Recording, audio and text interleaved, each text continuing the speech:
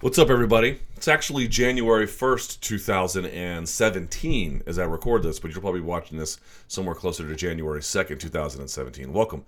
My name is Luke Thomas, and this is the Monday Morning Analyst here on MMAfighting.com. Well, on the YouTube channel anyway. Hope you guys are doing well. Happy New Year to you. Thank you so much for watching and for all the support you guys gave this podcast in the past year. We have a lot to get to, do we not? So no time to waste. 3 parts to the podcast. We review the action from the weekend, take a closer look at some things in particular in the second segment, and then take a look at what's coming up in the week ahead. 3 bigger events to get to. I'm not going to get to a whole lot in the smaller 2 ones, the RIZIN event and World Series of Fighting 34, but we will get to some of the highlights from those that merit it. But the big one, the granddaddy of them all, UFC 207. So let's get to that right now. UFC 207 took place at the T-Mobile Arena in Las Vegas, Nevada, had an attendance of 18,533 for a total gate of 4.75 million. Pretty good. Not one of the top 10 biggest gates in Nevada history for MMA, but certainly that is no box office failure. That is a great, great number.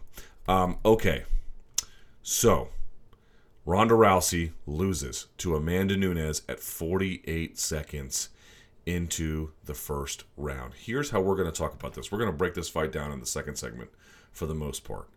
I have had so many questions asked of me of this fight. I've had so many questions I've thought about in this fight, and I want to get to all of them. I might have to do a separate video about it. I mean, I got to do a bunch of separate videos, but there's so many aspects to this. Not really the way in which she lost, but how we can decipher what went wrong, who's to blame, how could this have happened, all of these things.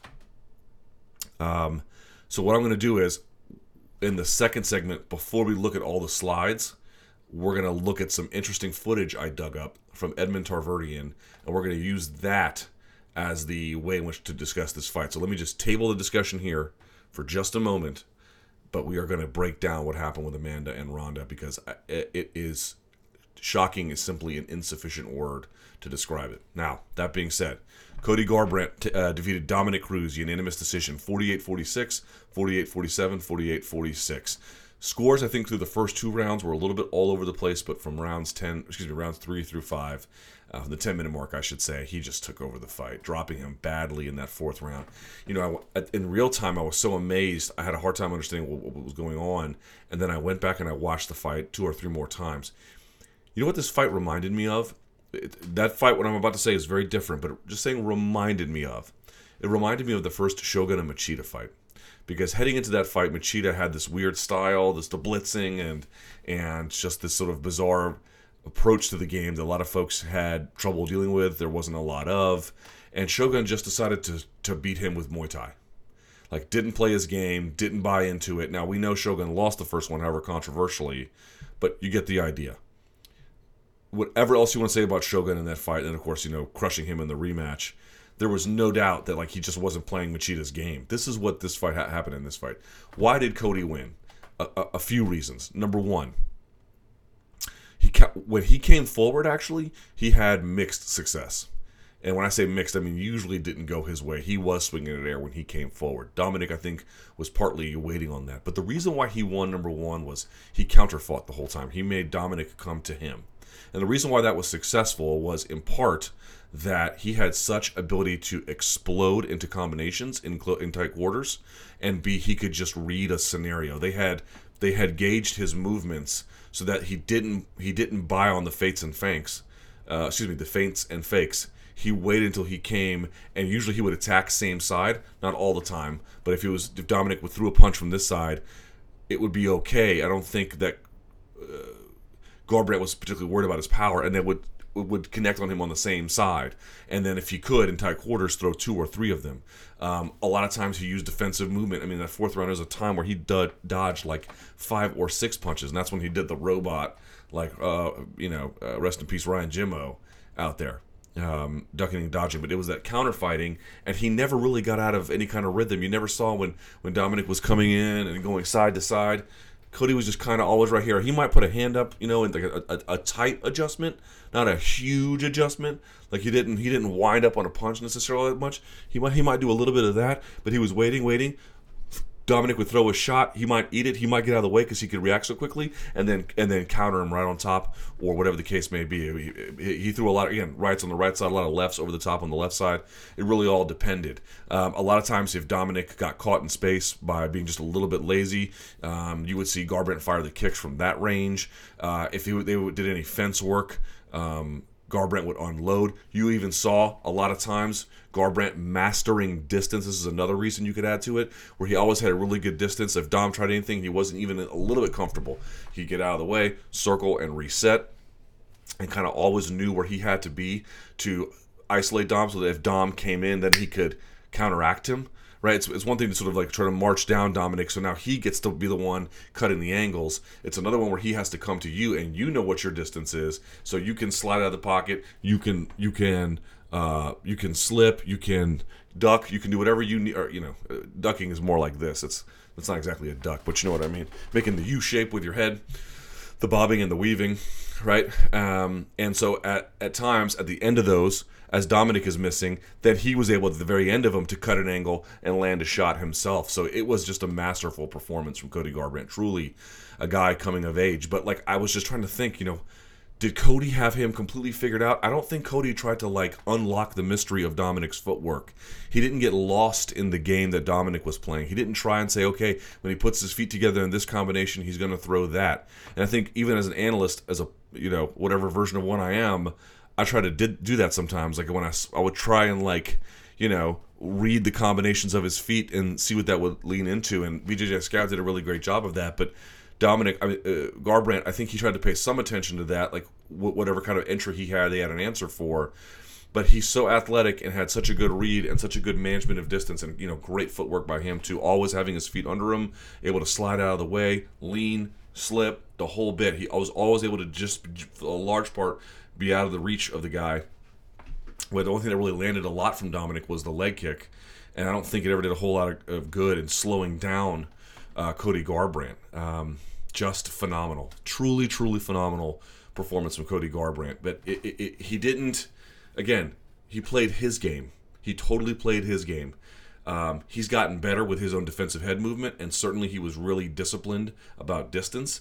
But he just waited till the guy came in, I guess had some kind of idea about what he might throw given different positions and different entries. But once that was in, make an athletic choice. Boom. Crack him. And if you could, fire up if you were allowed to. And if you had him coming at you and you were getting out of the way, change the angle and then get after him. So when Cody went forward, didn't have a whole lot of success.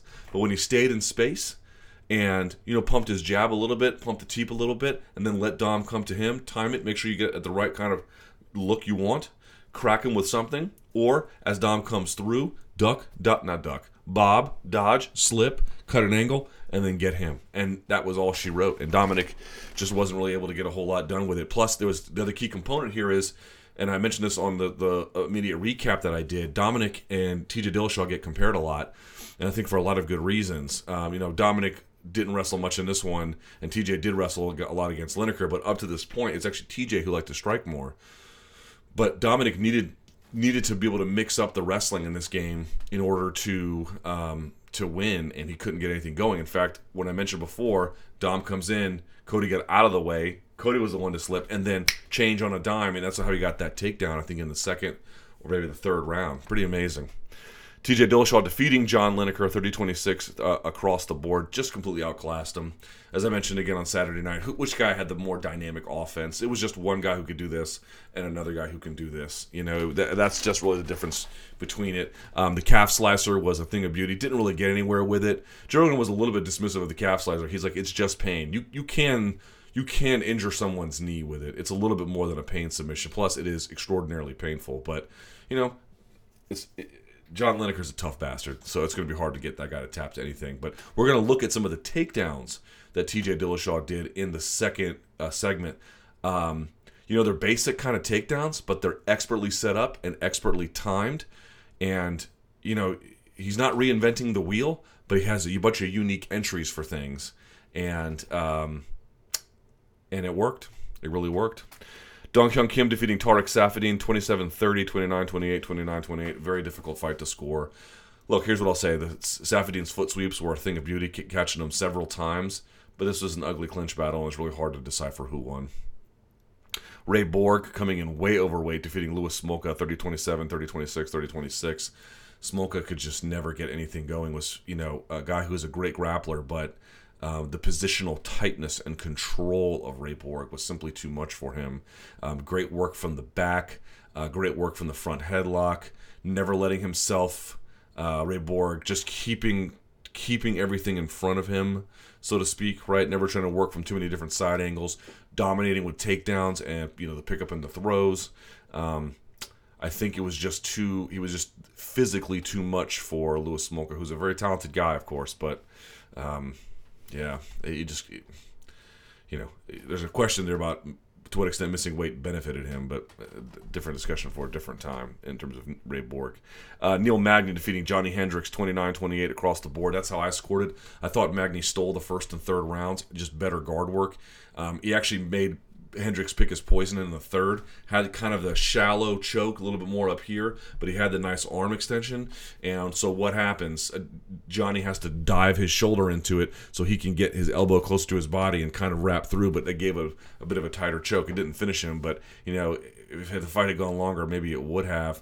To me, this really came down to, Johnny didn't have much to speak of in the striking, but I thought in the second round he did look pretty good on the ground. He's going to be good from those, referee position kind of scenarios. And when he was passing guard, he was shutting the guard down. If you're passing the guard, Neil can't really get necessarily a whole lot going. He has to kind of stop. He has to address the pass before he's going to be able to address the ability to throw up something with his guard. Now, it's not so linear. You can mix the two together. I'm not saying you have to stop one, then you can go it. But if someone's worried about threatening the pass, or trying to stop it, that's going to occupy most of their attention. When he was doing that, he did a great job. But in the first and the third, he wasn't really trying to pass, and so that's when those triangles were able to get locked up at the end of those rounds. Plus, he was going for sweeps. He definitely was more offensive, doing things with his guard versus the ground and pound. But Johnny had a good. Let's be clear. Johnny had a good second round. Is that enough? Probably not. But when he was offensive on the ground and with the wrestling, he was winning. But when he was just kind of stalling or not trying to threaten the pass, you saw what happened. Shoeface, Antonio Carlos Jr. defeating Marvin Vettori, 29-28 across the board. Vettori looks like he could be a good prospect, just needs a little bit of seasoning. Shoeface just a little bit ahead of him technically in the clinch and on the ground. Alex Garcia knocking out Mike Pyle, 334 of the first round. Steps to his left, creates a lane for his right, Frankie Edgar Aldo style at UFC 200, and just bombs on him. And I think Pyle was doing a switch step knee, so when it hit, he was already kind of leaning, and the punch being super hard took him literally off of his feet. Pyle, being 41 years old, probably has some questions to ask about how much longer he wants to do this. Nico Price with a nice submission of Brandon Thatch, 4:30 of the first round. I had some people asking me, why can't Thatch get better at grappling? I'm sure he's training. It's hard to get good at grappling. He might have some other issues involved, but I'm certain that he's training. It's just because you train doesn't mean you automatically acquire skills. Not everyone does. Alex Oliveira and Tim Means had a terrible fight. Those knees were illegal on Friday, and they're illegal now. I don't know what was happening with that broadcast on Fight Pass being they might be legal. No, they definitely were not legal. They were the opposite of that, so I don't know what happened there. Fighter of the card for me is going to go to Cody Garbrandt. Amanda Nunes did an incredible job, which we'll talk about in just a second, but definitely for me it goes to Cody Garbrandt. Also, this weekend, I'm not even going to go through all the RIZIN stuff because some of it is just so shameful with the Gabby Garcia fight. I'm not even going to get into that. But a couple things I do want to mention. Number one, Tenshin Nasukawa had a tough first round, or first fight, I should say, against some Ukrainian guy whose name now escapes me. Almost got armbarred and had to do the least technical thing imaginable, which was basically just create a scramble. But here's what I will say about him. When he is on his feet, when he is super lightning quick, dynamic. He has strikes that he can throw that are camouflage, that come out of nowhere. Very precise striker, great ground and pound. Really enjoyed that. Strong takedowns, especially upper body, standing. He's got any kind of sort of standing position, attack, clinch, or whatever. He's just got a lot of A lot of skills already. Not so great necessarily with the takedown defense. I think off of his back, he's got a lot of work to do, but he's 18 and obviously has real potential as a developing prospect. Give a shout out to Crone Gracie submitting Tatsuya Kawajiri. Boy, that is not an easy thing to do. I know Kawajiri is not what he used to be, but Crone Gracie goes in there and just pulls guard. Pulls guard a few times, kind of does a little bit of dirty boxing to the extent that he needs to, and was just really good at manipulating Kawajiri with his posture and any kind of scramble, either with his legs or some kind of hook and collar tie. And then in the end, I mentioned this the last time Crone Gracie fought. Go back and watch. He doesn't lock up the body triangle. He puts both feet in the hips and then uses that, or he'll put one foot in the hip and then one foot on his other foot, and he uses that to move a guy around, to steer them in one direction or the other. That is a super, super sophisticated way to control someone from the back. A lot of people prefer the lockdown because it's just, or not the lockdown, sorry, the body lock, body triangle, because it just shuts everything down. He is actually willing to play with the danger because if you're good at it, if you can surf that wave, you can do a whole lot more with it. But it takes a very sophisticated jiu-jitsu player to do something like that. Crone Gracie out there is quietly making noise. I don't know what his future holds. I do think the fact that he's fighting in a ring with the closed, tight angles is enabling him to close distance and then pull guard on guys easier. Like, you know, is he going to get Ronda Rousey'd by somebody who's able to like pump the jab and escape in the octagon where you have, instead of this kind of space, right, you have this kind of open space? You know, maybe. We'll see. But something to pay attention to. I'm trying to think what else from that guard. Look, old man Mirko Krokop getting it done. Was timing Ali Akbari coming in and just crushed him with the left. I thought Mo did a pretty good job in their fight, getting the takedown and controlling the first round for the most part. Just got caught with a nice inside shot against the fence, and that dropped him. And it only takes one punch. I know some people were complaining, like, how can you watch this stuff? These guys are on PEDs. I'm like, just please stop forever. There were some other standouts. You know, Rin Nakai fought on this card. But those are the only ones that really sort of spoke to me on this particular event. And then, of course, can't forget, World Series of Fighting 34. Very quickly, if I may. And yes, I do know that Baruto lost. Quite the shame that Baruto lost. Okay, real quickly, I know all the guys defended their titles. David Branch defeating Lewis Taylor, Smiliano Rama defeating Jake Hune. I'm not even going to get into that. For very quickly, Marlon Moraes defeating Jose Naldo Silva, who had a knee injury. He was winning that one anyway. Marlon Moraes looked amazing in this fight for however long it lasted, 2:30 of the first round. You know, he was able to like lean a certain direction, get a guy to bite on a fake, and then come with an uppercut through the middle. Pretty incredible stuff from him. John Fitch and Jake Shields fought to a unanimous decision in favor of John Fitch. Fitch had a bit of a tough round in the second where Shields was able to get him out, but it basically went like you thought it would. Whoever controlled the wrestling won this fight, and that was Fitch's game. There was a couple times where Shields was able to create scrambles, but then John would control from the front headlock position. It was just really a guy. There wasn't a huge difference between them, but one guy was just a bit more physical, better wrestler, and that was John Fitch. The interesting note is at the end of that fight, John Fitch tells, I think, Joey Varner, I had what he called a funny result on a recent MRI, and that might be his last fight. So pay attention to that. If that's the case, that's very sad, obviously. And then Justin Gaethje defeating Luis Firmino because he busted up Firmino's right eye. Let me just say this: he came on strong in the third, but you can make a case he lost the first and definitely lost the second. He was getting pieced up. Justin Gaethje was. Firmino was connecting with everything: lefts, crosses, left hooks, right uppercuts. I mean, you name it. It was jump knees he caught him with in the second round. Justin Gaethje took a ton of damage in that fight. And he came back because he's a warrior, but yikes. Like, go back and watch. It's very exciting. Aired on NBC. And, of course, took place at the theater at Madison Square Garden. But, oh, my goodness. A tremendous amount of damage. Firmino was icing him before, I guess, he get gassed, and then his right eye swelled up real bad, and so he couldn't do a whole lot with that. By the way, Yushin Okami, I don't know what happened with this fight with Paul. You know what? Let me see if I can find that, because that would be nubs to just end that way. Sorry, y'all. I had a bad result. Let's see. I don't know what the gate is on that one.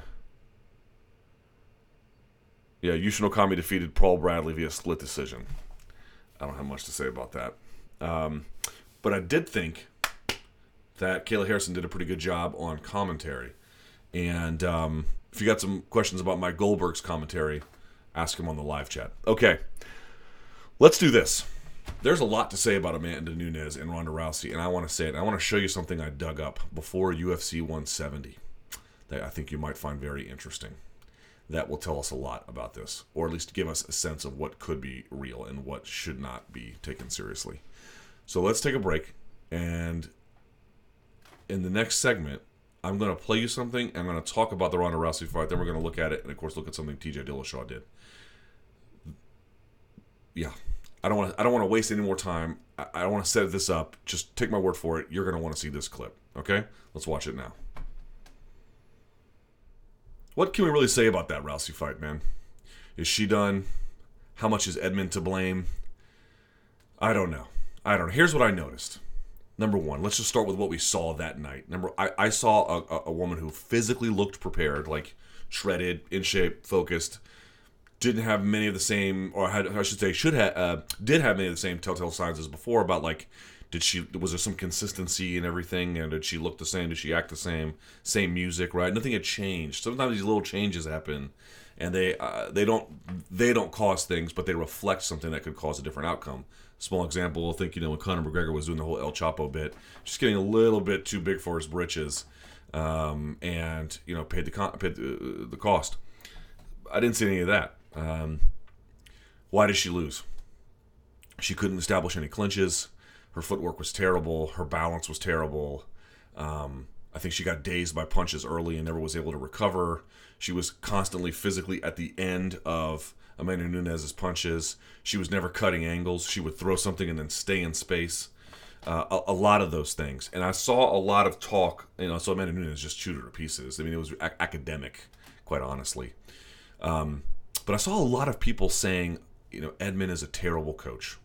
Oh my God, he's the worst coach. And I'm not inclined to think that he is part of the solution by any stretch of the imagination. Trust me, he is not. He is not part of the solution. But I want to play you something.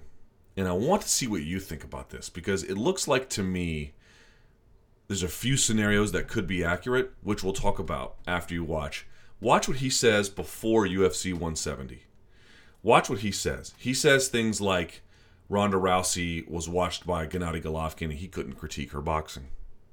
He says things like he's bringing in world champion boxers, or I should say medalists, and they're getting dropped by her by body shots, and that she can't train in another camp because she needs that kind of specificity to raise her level, like all this foundation he's building. Watch this and see what you think. Take a look.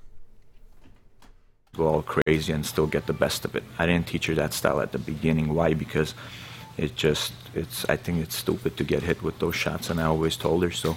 We stayed on her legs a lot and establishing that jab, learning accurate boxing, and then now she's good. Now we have training with people like in Big Bear Gennady Golovkin. I have them sit down and watch her training session, and I tell them if you have any advice, what she's doing, and they're like surprised on her boxing skills. They're like, there's nothing we could say.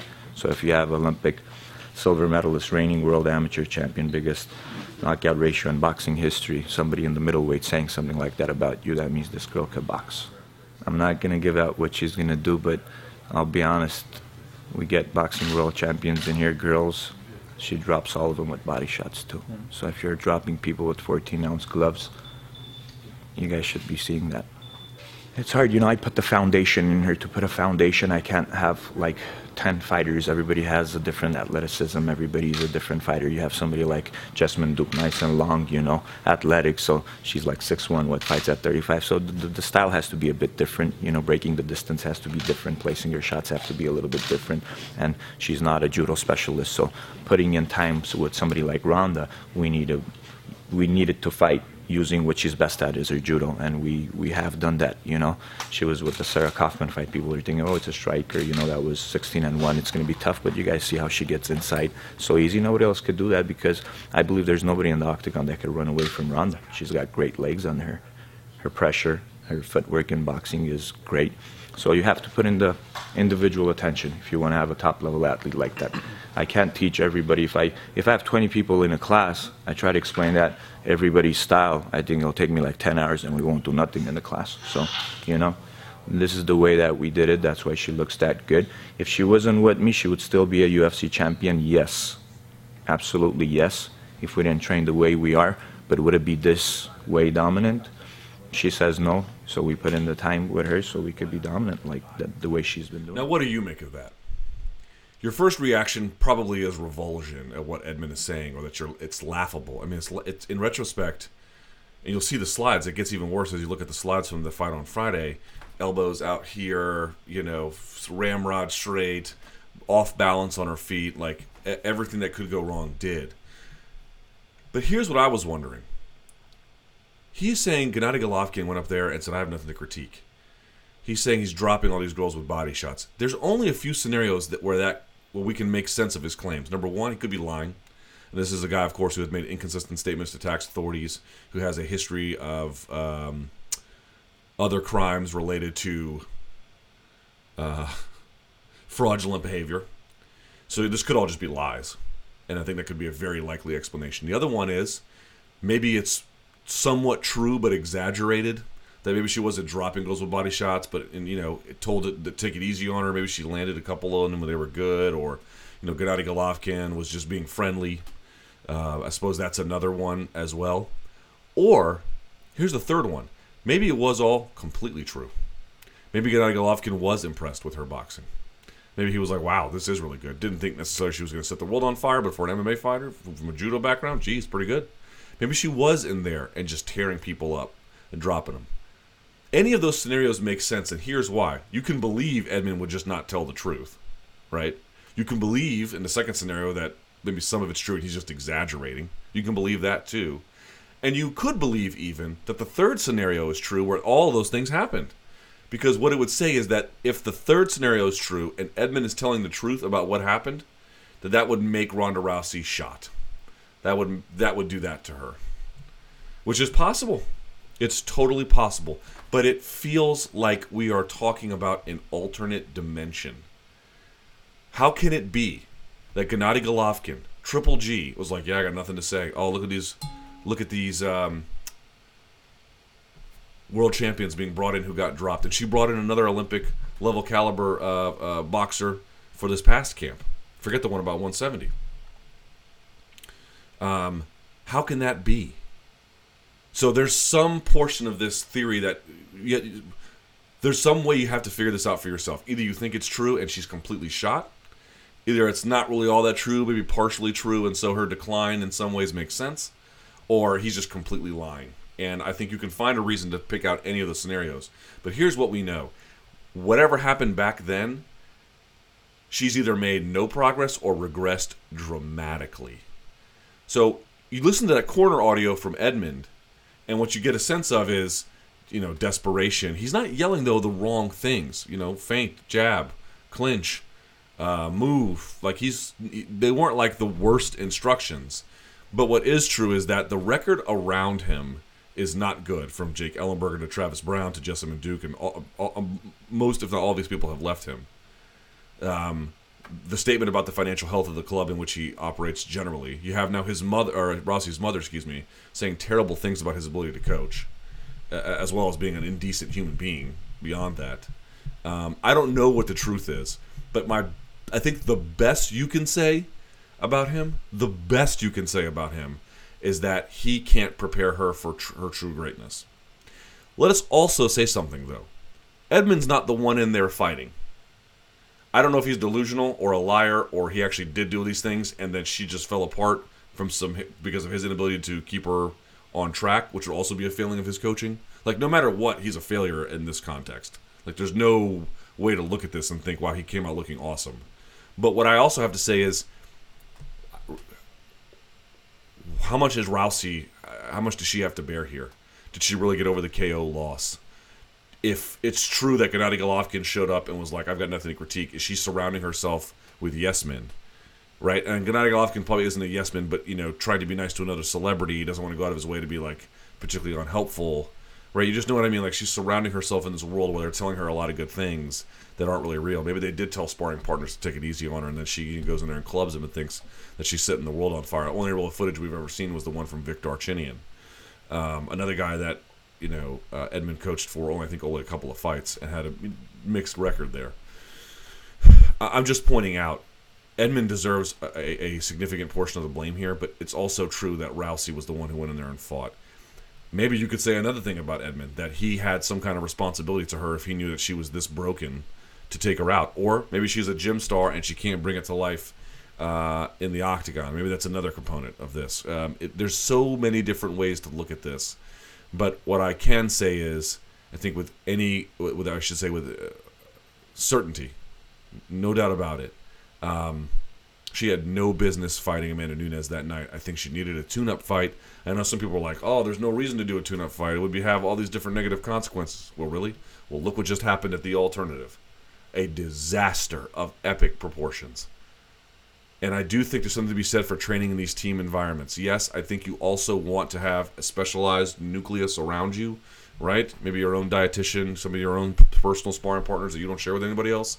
But you just got to understand, when you train with a team, you get a bunch of different looks from a bunch of different guys and or ladies, whatever the case may be. And that's really helpful in jiu-jitsu. It's really helpful in boxing. It's really helpful in judo, whatever you pick it. You never want to go too far outside your weight class because injuries or something else can happen. But there's something to be said for just getting tons of different looks in tons of different scenarios from tons of different people. I don't know who Ronda was training with for the most part. I don't know who her sparring partners were. I don't know how much sparring she did. We don't know the answers to any of this, and that all might speak to the failures of Edmond. But at some point before UFC 170, before she fought Sarah McMahon, he was creating some kind of either reality or telling us about some kind of truth that no longer has any relevance to her life whatsoever. You figure it out. From this point, though, let's have an anatomy of this disaster that happened on Friday night. All right, let's forget all that for just a second and pay attention to the slides here. And the reason why I want to break down this fight, I know some people think, oh, there's nothing to really break down. I disagree. Yes, some of this is quite obvious, but there's a little more to the story that you get when you look at the slides, including an added dimension of theater involved here. So let's go through these. Here you see first Amanda Nunes raising her hand. She's not like pawing out. She was trying to touch gloves. Rousey was having none of it. You have to go back and watch the fight footage, but there's something weird about Ronda's footwork. She doesn't necessarily bring her feet together all the time like CM Punk did in like a really amateur way, but she'll take steps and then kind of cut angles, and then she'll do these weird crow hops. I don't know how to explain it exactly. I tried to capture it as best I could. First of all, she got these like weird step positioning where she's like heavy kind of on one leg at a bad angle and is on the balls of her feet in the front. And you want to be kind of on the balls of your feet. You want to be nice and light, but not in this pointed kind of way. And then you watch it here. Watch her feet. Watch what happens here. Right? She kind of just crow hops back. And again, you can slide and stuff like that, and you can be light on your feet, but it's this weird up and down thing. Look, you can see here too. Look at her feet. Look at her front foot here, and she kind of hops. And those are not sliding. She's not stepping. She's hopping. It's this bizarre, off-balanced, poor weight distribution thing that she does that I just don't quite get how she got it or how it hasn't been rooted out, but there it is. All right, so here's the first part of and you can see this throughout the course of the fight, at least in the early part, but we saw Tarverdyan talking about the smoothness of her footwork and how it allows her to get inside, and you can see here, it's the opposite. It's unbalanced. It's not timed. There's no real, foundation that she is resting on. Whereas Amanda Nunes is nice and light on her feet, but still has enough planted to be able to connect with authority. So the first thing is Amanda throws a kick, right? That I'm not sure if Ronda blocked because the angle here is not all that great, but nevertheless, she brings it back. This is her retracting it now. And as she does, she fires off this sort of left straight. As you can see, if you go back real quickly, where is she throwing this? Kind of on the outside, or maybe by the M on the Metro of the PCS ad. And by this point, she has slid back in the pocket a little bit, which gave her room for that left straight. And then she retracts it, begins to throw a right, I believe, here, if I'm not mistaken. Nope, she goes back to the left, fires it, measures it, and now look how far she's come. Remember, she was here at first. Then she was here. Then she was here. She's sliding over, creating angles. Look at how far over she is. She's measuring with the left, but she has stepped over enough to create a lane for the right. Kind of what like Frankie Edgar was trying to do to Jose Aldo. It's just that Jose Aldo didn't let him. And then fires this one. Now, this is actually what you want. If you're Rousey, you kind of want this. BJJ Scout had called this the hanger. This kind of inside hook that she tries to time to be able to wrap the head. But it does. She kind of, it just never gets out of second gear in this whole fight. And you can see her try to wrap, and right away, she gets pushed off, right? All right, so here they are. This continues.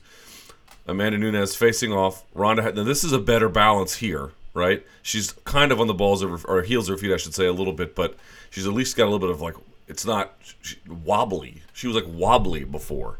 It's bizarre. Footwork is a hard thing to get correct, both in how the feet are in relation to each other, how the feet touch the canvas, how they pivot, how they slide, spacing, different positions for different needs, different weight balancing for different needs. But it should never look like the person is wobbly or bouncing.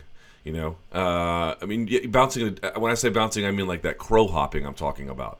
Where it's just this you're jumping into position in a way, but it's completely what's the word I'm looking for?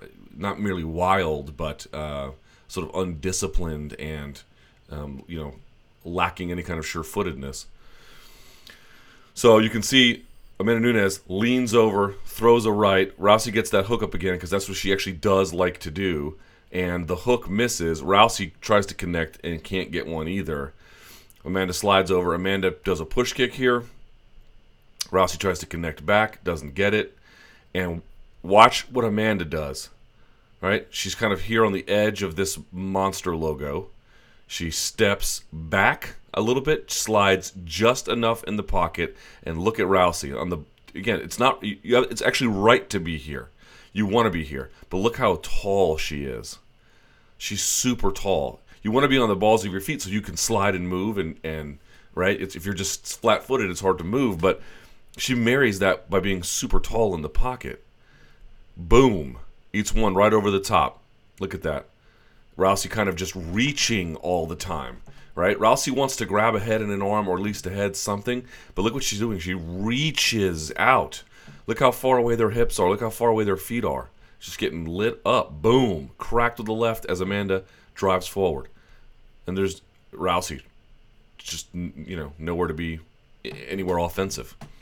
Slides back in the pocket. Look at the different body posture here.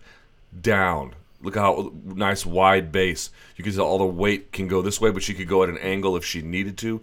Look at Rousey. She's kind of on the balls of her feet, but she can only go up and down. Right? Super, super tall. The legs aren't doing a whole lot for her. Feet narrow together. Measures with a 1. Boom. Fires with a 2. You'll see Rousey fire this left teep a lot. I think 4 or 5 times she tries it. But she tries it either in a poorly timed way. Look at Amanda Nunes. I mean, she is just ready. Excuse me. She's just ready as Rousey sticks out this jab. She can already see exactly where she needs to be. And you see Rousey over and over get caught at the end of the punches. Where you'll see a moment in just a minute where her and Rousey exchange at the exact same time. And Amanda lands almost after Rousey's punch would have landed, but it was just too short.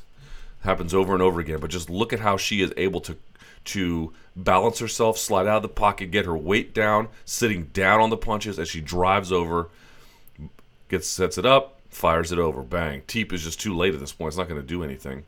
Right? Here's another one. She actually catches Amanda here a little bit. Amanda fires over the top. This is what I'm talking about when she tries that left leg teep again. But this time, it doesn't hardly even connect. Look how far it is. You want that teep. Remember the teep that McGregor hit on Mendez? You want the ball of your feet to dig up in that thing. And she's barely even touching it. Plus, it's about to get parried out of the way. Look at her parrying it, right? This is not a leg kick. This is getting down and side parried here by Amanda. Amanda looking downfield. Look at how off balance she is. Arms super far away from her body, right? Looks like she's treading water. If you put a water line here, it looks like she's treading water. It's crazy. And she tries to catch here. Amanda misses a little bit. Rousey comes over the top. This is another good spot for Rousey. This is a time in a previous encounter, maybe a couple of years ago, she'd have wrapped somebody up, right? And you can see, look at this. She wraps around the head. She's going to try and close this thing. This is what Rousey wants. Ducks under the arm, wraps the head. Remember, whether you're on the ground, whether you're standing, you don't want someone wrapping her head ever. This will be very bad news for you. She actually gets a little bit deeper. Look at that, trying to wrap. And rather than trying to fight straight down, she wants to off-balance Rousey. How is she going to do that? She's going to do that by turning in a circle almost into the wrap, but getting her hips out of the way as she pushes off. Like, where's Rousey's weight? It's being broken this way. So you want to throw her kind of into that, right? That's what you imagine. If someone's leaning over a diving board, you would push behind them to get them to certainly fall over. You could push them in a different direction if that's what it would take, with a human being and another human being. But just think about that. What would it take you, if someone's bending over at the waist, what would it take to break them and to get them into the water? Just always think about that. So what Amanda Nunes does is she pulls her hips out, and she gets this hand here, pushes the head down under the armpit as she circles. And as you can see here real quickly, you can't see here, look, she blocked the foot. So she blocked the outside foot, pushed her weight as in the direction it was already going to keep it in that way, and then circles her hips out counterclockwise like that, and then pushes her off. Pretty nicely done. So it's not merely that you don't ever just want to shove someone in the direction where they're strongest. You don't want to just go in a linear path even if you are strong. You want to go in a circle, and she gets the circle in the direction. Look at Rousey. Watch Rousey here. Just don't pay attention to Amanda. Just pay attention to Rousey. Here, here, here, boom, all in one motion. That's how Amanda did it. Really great job with that, and there was a certain timeliness with it too. It'd be much harder to do if Ronda was able to get her hands clasped together, but she was never able to get her hands together. Amanda Nunes just knew when she had to get her hands in play on that inside space, or at least around the back of that armpit. There's that front teep again. Now watch what happens when she throws this. She throws it and then just stays in space. And so when Amanda catches it or down or side parries it, Ronda Rousey is a sitting duck. I've never seen anything like it. She just sits there. Look at this. Drops it. Boop. Boop. What? It's unbelievable. There's something to be said for standing tall. And again, look at their body posture. Weight down, feet wide, measuring out, getting ready to uncork on the right hand. Just on the kind of balls of her feet together again, super tall. Off-balanced, tall, and not in motion. People are like, oh, she didn't have head movement. Forget head movement. Look at her feet. They're together. Look at her feet. Now, I mean, it's not like having feet this wide is ideal in every scenario, but if you're not being checked on it, getting a nice, wind up into that pitch is great. It's exactly what you need. It's amazing. So there's that. All right, pitches it out once, bang, twice, right up the middle, catches her, clean, right again, at the end of the punch. Look at that. That's a fully extended punch. Her heel is up because she's driving her weight forward, hips rotated over. All right, and then fires another one. Look at where Rousey is facing this way. Amanda's hips, now she's kind of facing this way, but you'll see when she turns them, she's facing into Rousey. Rousey reaching, feet a little bit further apart, but still kind of close together, still kind of tall, just kind of reaching over and trying to grab. She's sitting at the end of punches. She's reaching out. She's nowhere close to getting hip to hip. She's not moving at the end of punches. Her feet are together. It's like everything that could go wrong did. Right? Breaks off, reaches, and then let's see it. Take a look at Amanda's footwork here. She's not even really moving much. She's kind of just staying where she is. She fires a little bit as Rousey retreats against the cage. Look at this, leaning up super tall. Like not evading or anything. Now she does get this hand up here because she is pretty good again at catching inside here. At least historically she has been. So she was able to block a few of the punches that Amanda threw from that side, but wasn't enough. Look at her reaching. It's like there's a wall here and she can only reach through two different holes or something. Or there's a wall in front she can only reach around over the top of it. Look at that. Looks like there's an imaginary wall here. They keep going. She pulls out. Here's another one. Amanda Nunes digs to the body here. Rousey tries to get her with a cross, tries to wrap the head. Look at her reaching. One more time. And what's Amanda Nunes going to do? Get the hand on the inside.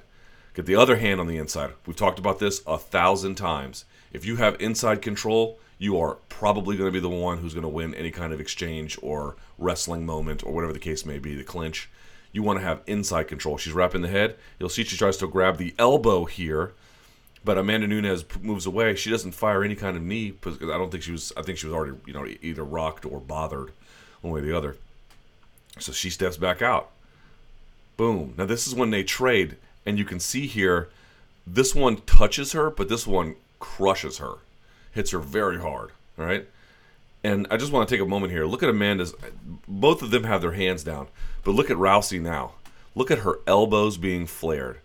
A lot of times in boxing, you don't, especially if you're really good, you don't necessarily have to have your elbows right next to your ribs, but they'll teach you a lot to start from a position where your elbows sit on top of your ribs.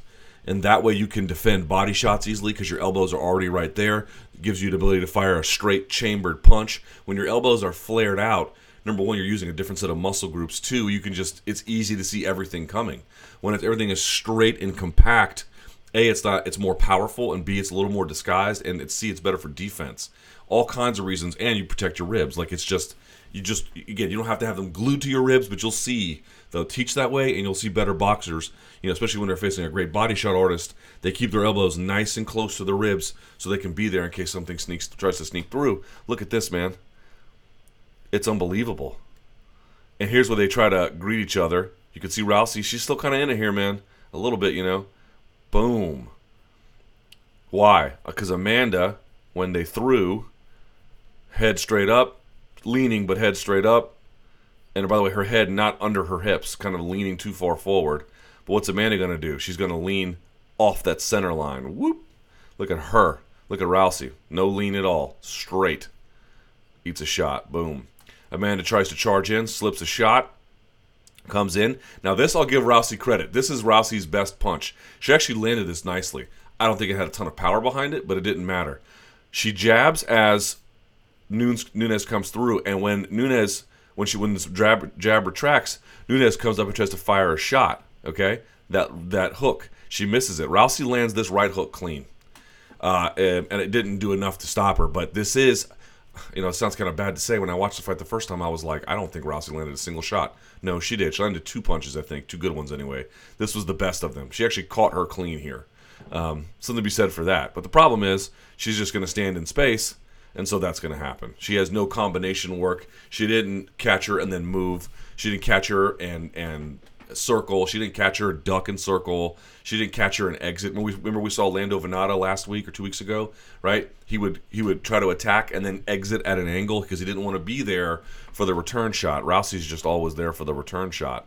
All right, boom, and another one comes right over the top. Here comes another one. Amanda Nunes firing a jab. Hands down here. It's not like she's not able to be countered, but Rousey's just not the kind of person to be able to get a hold of that kind of thing. As this picture loads, we'll look at this, and that right lands. Let's look real quickly. I think she fires a right. Another one, and it lands kind of nicely. All right, this is sort of close to the beginning of the end here.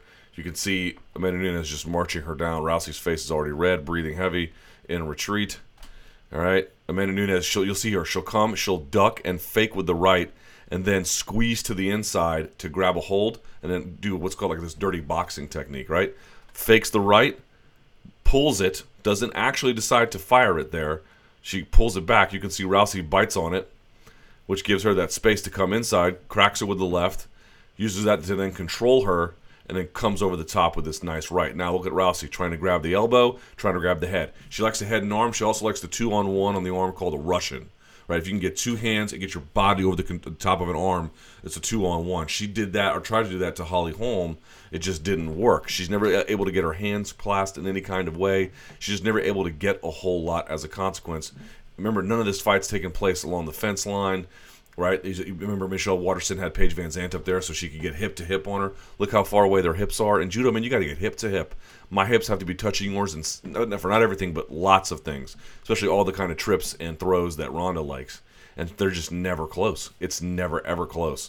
She's reaching here, look, and Amanda's pushing away at all times. Inside control, and in this particular case, she has wrapped the head, but Amanda's just already in retreat. Look how far apart the hips are.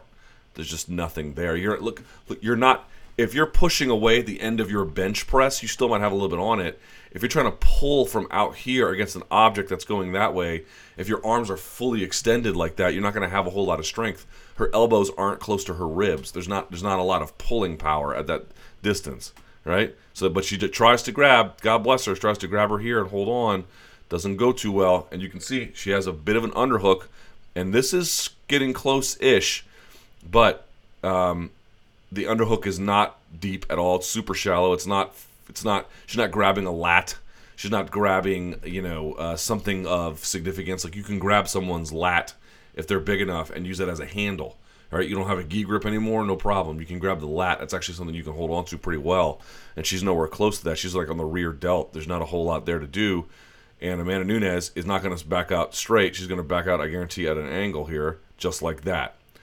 And so it's just hard for Rousey to ever get anything going. If you stopped it before it starts, it never becomes anything. You keep going. And then Rousey kind of stumbles into the fence, and this is just terrible. Look at this. Boom, over the top. Rousey gets that hanger there on the inside, so this deflects a little bit, but it's still getting through. And plus, you're just leaning against the fence, right? Tries to sort of right the ship, and you see what happens here. Nunes cracks her with a left. Look at Rousey. Tall, straight up. Look at this stance. Look at her feet. Narrow. Boom. Right upside the head. Okay? Same thing. Falls. Measures her with this. This one didn't connect. This one, it connected, but like as a measurer. Boom. That right hand. And I just want to pay attention to something here. Look at the body posture.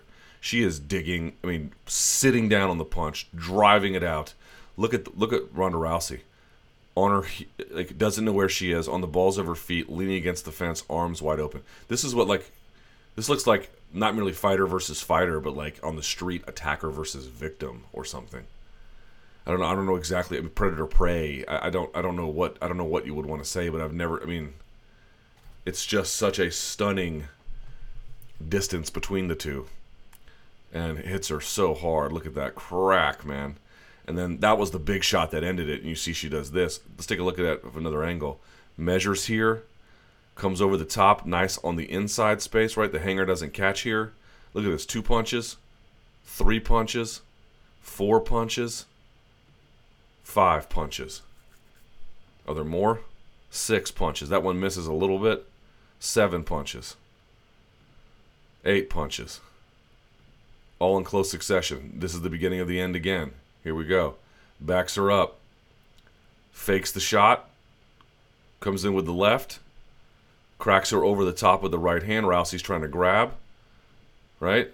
Tries to grab behind the head. What does Amanda do? Amanda is going to slide this way. Pushes the hand inside. Raises the elbow behind her. You see that? Again, if the elbow is down by the body, it's strong. She's going to get this arm up and use it as like a wedge to wedge up and out as she gets her weight down and out behind her and then throws Rousey to the side. Like that. Off and away. And as she does that, Rousey, look at that. That is just a sight to behold, man. Esther Lynn takes great shots, but sometimes I see things when we slow it all down and take frames that just says something about the fights that, I don't know. It's wild. Look at this. Boom. Cracks her. Boom. Cracks her. And again, at the end of her punches, at this point, she's rocked. What is she? This is not like a super awesome critique of her boxing because at this point, she's not all there. Measures, crosses her up. And this is the big one. When she stumbles like this and then tries to right herself, it's this right hand that goes, pow. Look at that. Look at Ronda Rousey's hands. Just look at Herb Dean. Herb Dean did a great job stopping this because she is absolutely out of it and defenseless here. Kaboom. Another shot of it. Look at that shot, man. It's like the walls are... You've been on those like roller coasters rides where you sit against the wall and then it rotates and it rotates and it rotates, and because of centrifugal force, your back gets stuck to the wall. That's what it looks like she's doing here. She got stuck to the wall or something. Boom.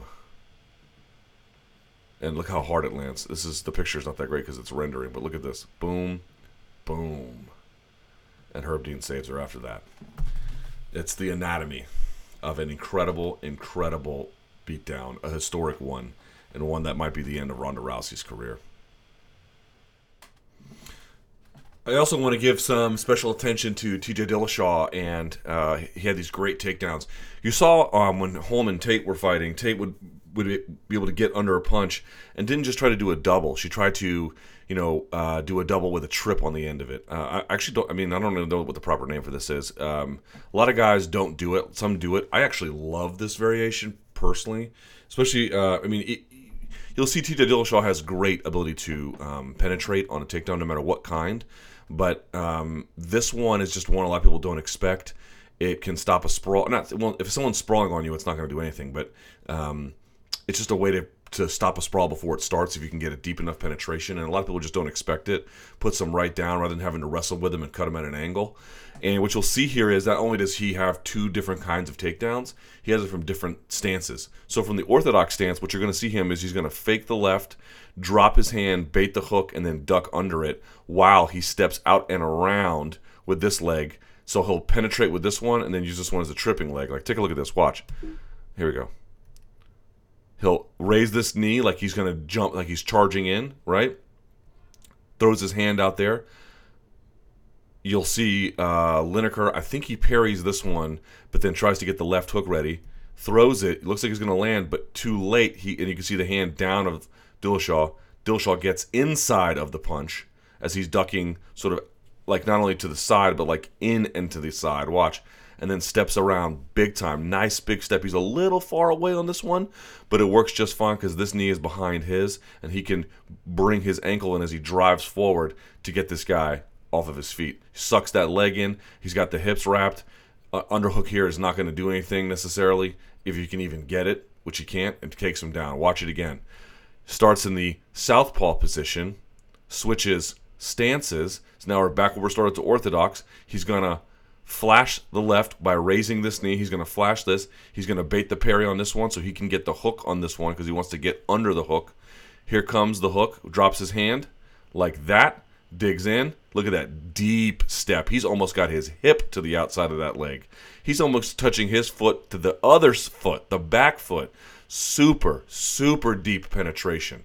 I think the movement here, this thing here, he's not only baiting the hook by dropping his hand, but at the same time, I think what he's doing is by raising like this, when he starts here, this charge up by flashing the knee in the left, it gets him to freeze for just an instant before he can react with the left hook when the hand comes down. He sees it, throws it, but it's too late. Nice deep step. Super deep step. I mean, this is great work by TJ Dillashaw.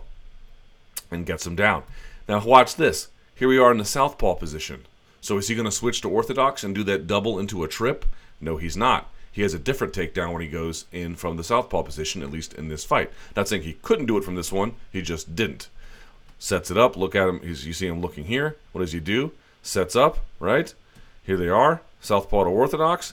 They both flash the jab, but I think it was TJ who went first.